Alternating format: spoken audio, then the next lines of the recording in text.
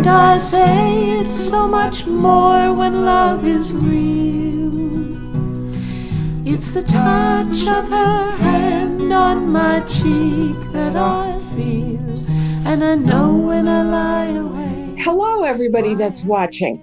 This is new to me because on my podcast, I have invited a guest, and this is a very special guest of mine, Dr. Kent Gustafson. He has the same last name because this is my son, of whom I'm very pleased. Oh, thanks. Hello, Kent. Hi, good to see you. Good to see you. You are doing an amazing job acing the technology here. I'm pretty impressed. Right. I will someday ace it. Hasn't happened yet. But anyway, I asked Kent to have a conversation with me on the podcast today because Kent is the owner, originator, and publisher of Blooming Twig Books, whose subtitle is Books That Matter. And we've been talking about all kinds of things in the world that matter. And today I thought, why not talk about books that matter? Would you like to say something about why you say that about your company? Sure. Yeah, and I have to say I stole, obviously you know this, but people might not know that I stole your name for the company. So Cynthia Gustafson's middle name is Blomquist, which sort of loosely translates as blooming branch or twig or whatever. So, but as I was publishing in the early days of the company, like 15 years ago or so, people said, "What kind of books do you publish?" And I said, "I don't know, all kinds." And they'd keep pursuing me and asking me more and more questions about it. And then I just kind of figured out, no, books that matter. And that stuck because I think it resonated with people. And then, over these few years, it's gotten more and more meaningful because it's about everything that matters, podcasts that matter and all kinds of different things. Doing something that matters. Right. Maybe you could say something about why books matter at all, especially in this age when more and more people that I know are not reading books. They're not reading newspapers. Why do books matter? I have a funny line. I talk about John in the John, reading a business book. If you want to get intimate with somebody who's a contractor or a business person, if you want to be in the bathroom with them for 5 to 10 minutes a day in their really private, intimate time, a book is your answer. Somebody might be on their smartphone, but the book is the other alternative. And honestly, what if your phone's out of battery and you got to read something? So that's an honored spot. Or if you're, curled up with somebody in a cup of tea, or a glass of wine while they're in the bathtub. That's the most intimate it gets when they can't stand their partner anymore and they're in that bathtub just chilling out. You are with them. And that's the power of a book, I think. You saying that reminds me of something I heard once about, I think it was World War II, but it may have been World War I. There were all kinds of things they wanted to get across to the soldiers, and how are they going to get the soldiers to read? So they made them into comic books. Oh, yeah. Yeah, that's where most of our comic books derived from, which I thought was really interesting because they did want to read those. So somehow we have to make books that people want to read, don't we? Well, for me, there's something, for most of us, there's something really special about paper. People signaled the death knell of books when ebooks came around. That hasn't happened because I think it's just not the same to read something, even if it's the best possible surface, a Kindle or something. It's still not a book. Still doesn't have that, moldy, musty smell on one side, or on the other side, when you crack the spine open or turn the pages, it's just not the same feeling. I agree. But you also have to say ebooks are books. Somebody wrote those. True. So True. It's important information. And also audiobooks. I've recently just been obsessed with audiobooks, and I don't know. They're maybe not quite the same reading experience, but I've listened to some really long audiobooks lately, and definitely ingesting all that material. So yeah, I know a lot of people listen to them in car rides. And a year ago, when my husband had an operation and he couldn't do anything, he listened for hours and hours to books on tape, and they were wonderful. Well, since we have you, a lot of the people who listen to this podcast, I'm trying to encourage writing for all of them. And being a therapist, a poetry therapist, doesn't mean that what they write has to be published. But if they write something that they think is really good, put a lot of time into it, did a lot of editing, what would you say to writers? As a publisher, as an editor, what would you say to writers? This is what I'm looking for. I think the thing that is most compelling, it's a trick question, because on one side, all of publishing is driven by money. So when you're trying to get a book published, you're trying to find a big agent, or you're trying to sell 1 million books, there's one answer, and that is be a celebrity. Or know somebody, right? Or have a lot of money. Well, those are kind of your options. On the flip side, if you want to create something beautiful, honestly, it's kind of back to what you taught me and I think it was, you came in as a poet with our elementary school class way back in the day. 5 senses. 5 senses is the key. I mean, nobody uses the 5 senses in their writing. They just don't. And it's like smell. Write about the smell, write about the taste, write about the touch. I don't know, go for sixth sense if you want to go there. But it's most people are saying red, blue, yellow, lush, visual images, and just use the other senses. Yeah. You know my short story about old Annie. Oh yeah. And how she was so smelly that nobody wanted to pick her up in their car. And we took her on Easter, and I got out of the car and I stunk like old Annie. Yeah. And that is a true story, and I remember it, but I definitely included scents in that. And I just thinking about that too, when I smell sort of musty, smoky, I don't know, moldy, old furniture, I always think about my grandmother's basement. It's like these triggers we have, from that to the smell of rhubarb boiling on the stove, or the smell of clover, fields full of clover, or these just incredibly just evocative memories attached to smell. I think it's our most primitive scent. So it takes you right back there. I think it's kind of interesting with this COVID virus that it's something that you lose. Isn't that wild? One of the first things that you might tell you that you have the virus is that you lost your sense.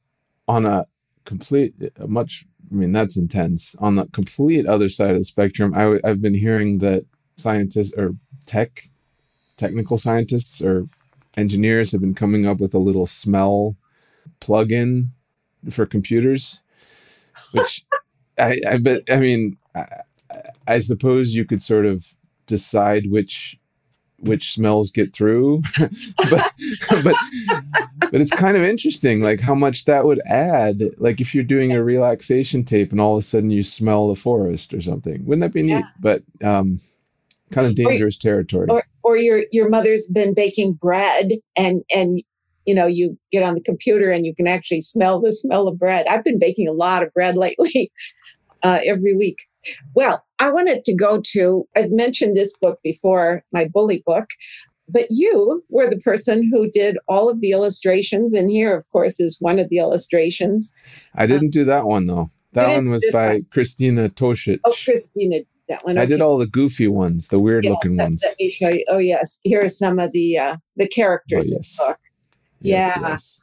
This is the biggest part of my illustration career right there.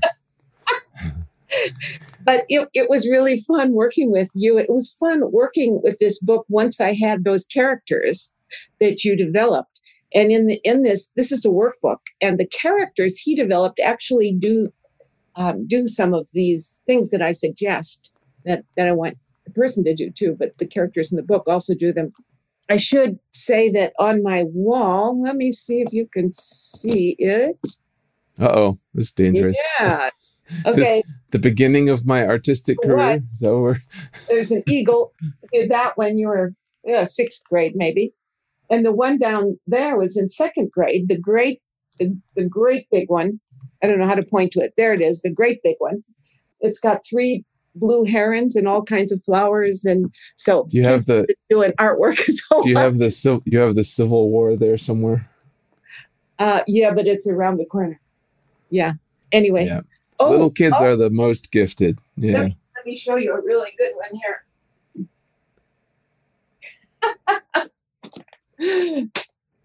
You see this? This is that's great. A nice one. This one says I forgot Kent about was that. 4, and when I asked him what it was, he said it was God.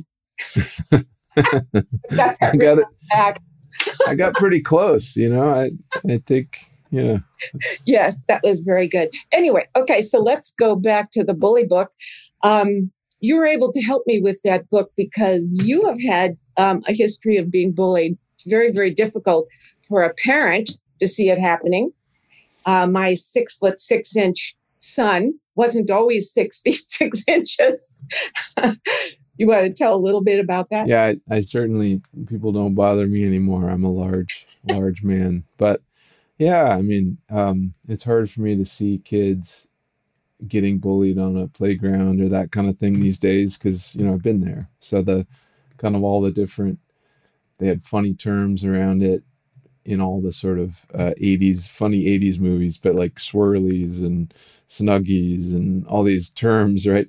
Pretty brutal, kind of torturous acts. It's almost like, the swirly is like Chinese water torture, being held by your feet with the head in the toilet and it's brutal. It's a horrible thing. Yeah. So I experienced a lot of that. I think a lot of people have, and a lot of them have created amazing careers and lives. It's kind of an interesting thing to connect with people and see when they reveal those parts of their life when they've gotten older. Yeah.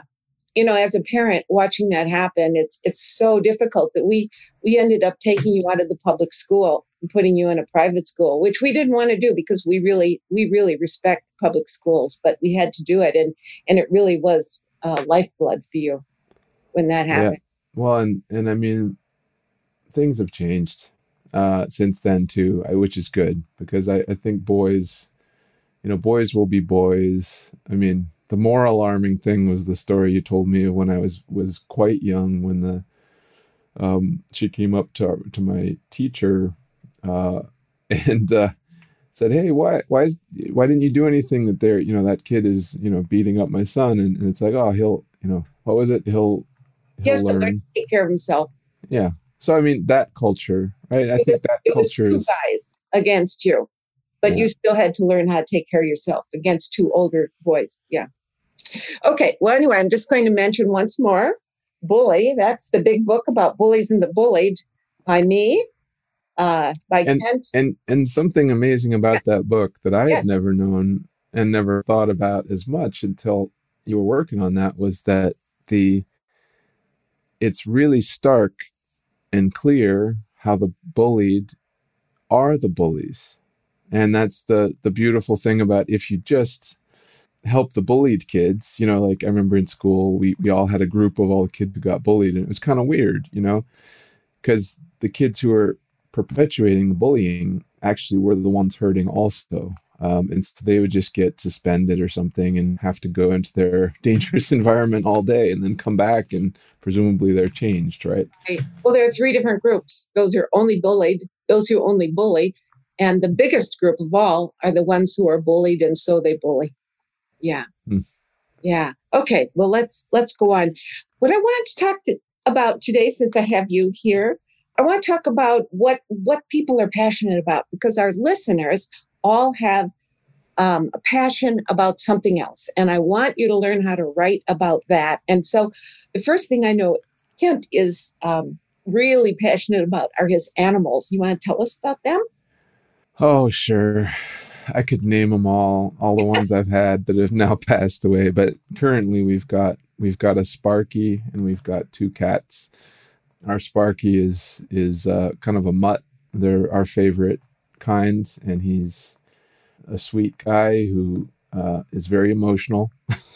And so I'm trying to figure out how to tame his barking. But we have 2 cats and a dog. We've had pet rats, and we've had ferrets, and we had a rabbit for a little while. I love animals.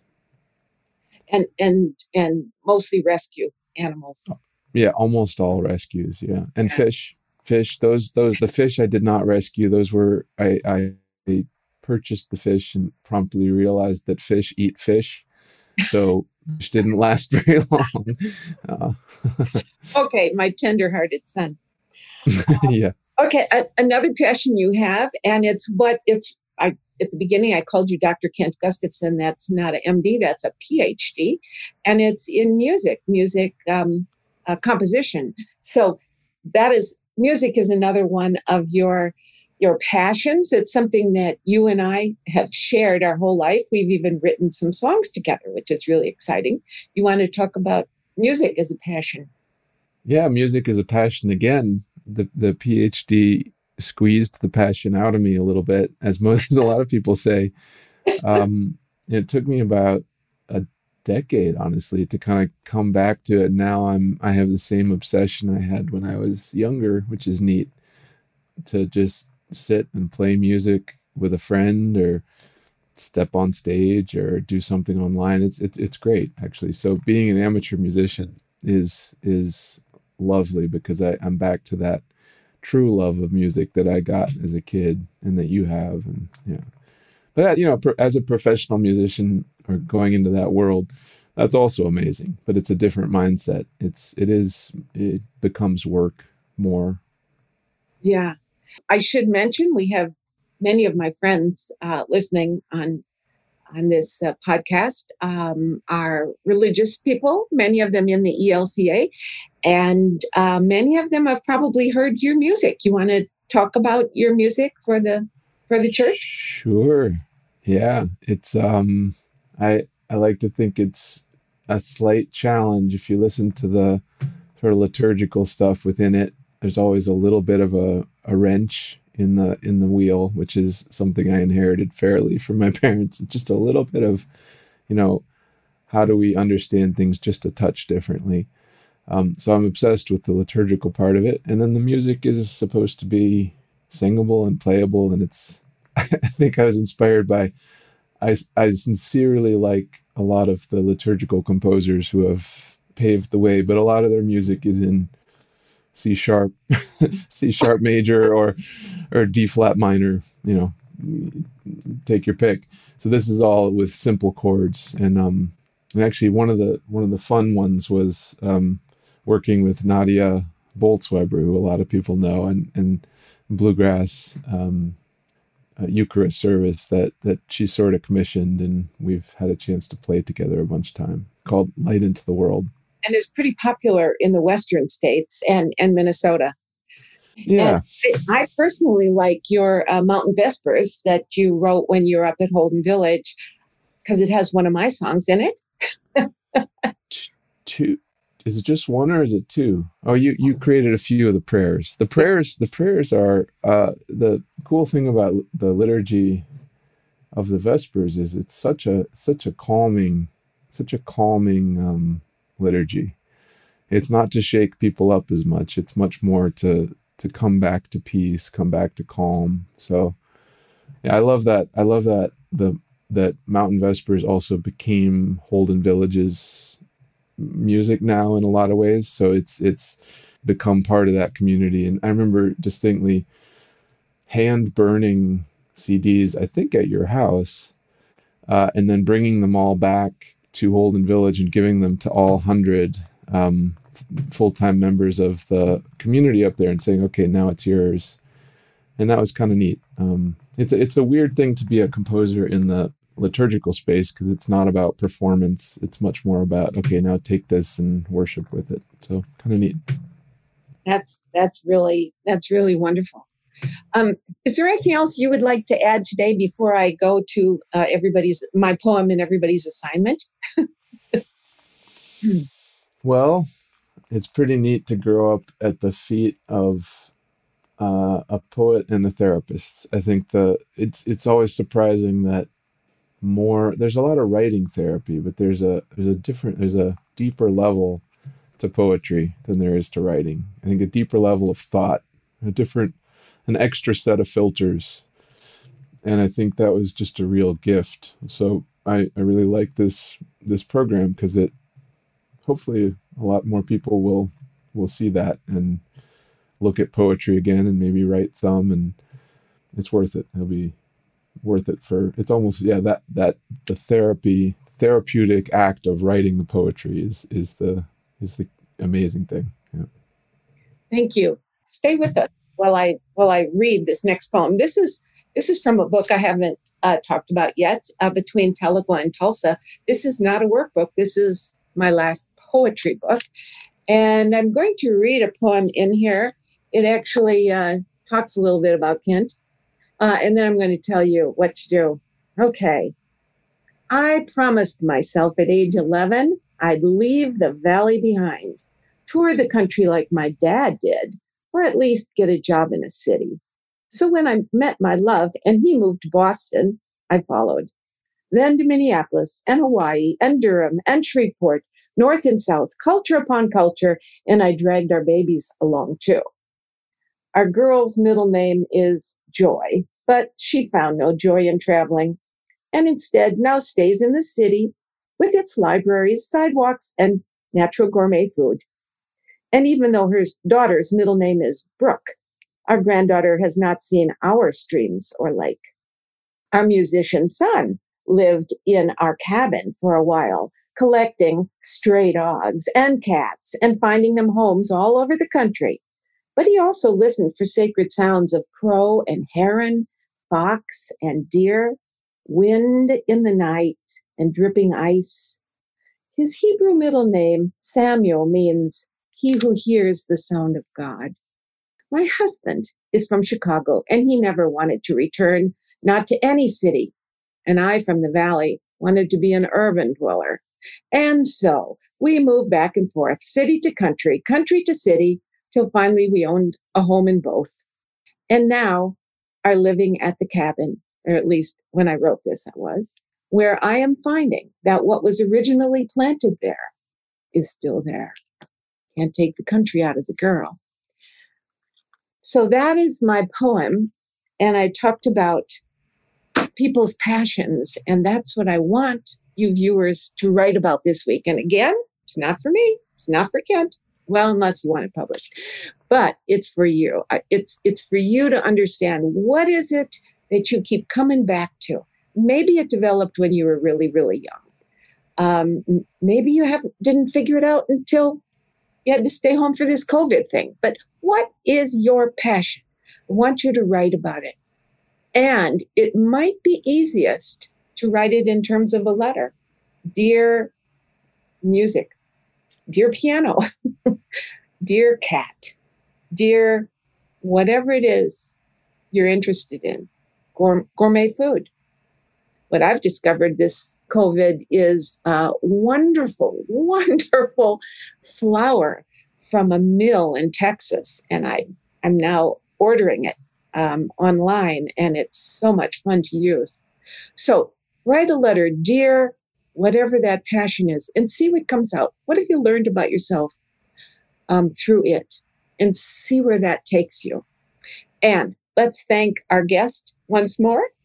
Dr. Kent Gustafson. It was so wonderful to have you here. And I'll see you again probably in a week. Thanks a lot, and bye-bye. So much more when love is real. It's the touch of her hand on my cheek that I feel. And I know when I lie awake, my every care he'll take. And I say it's so much more.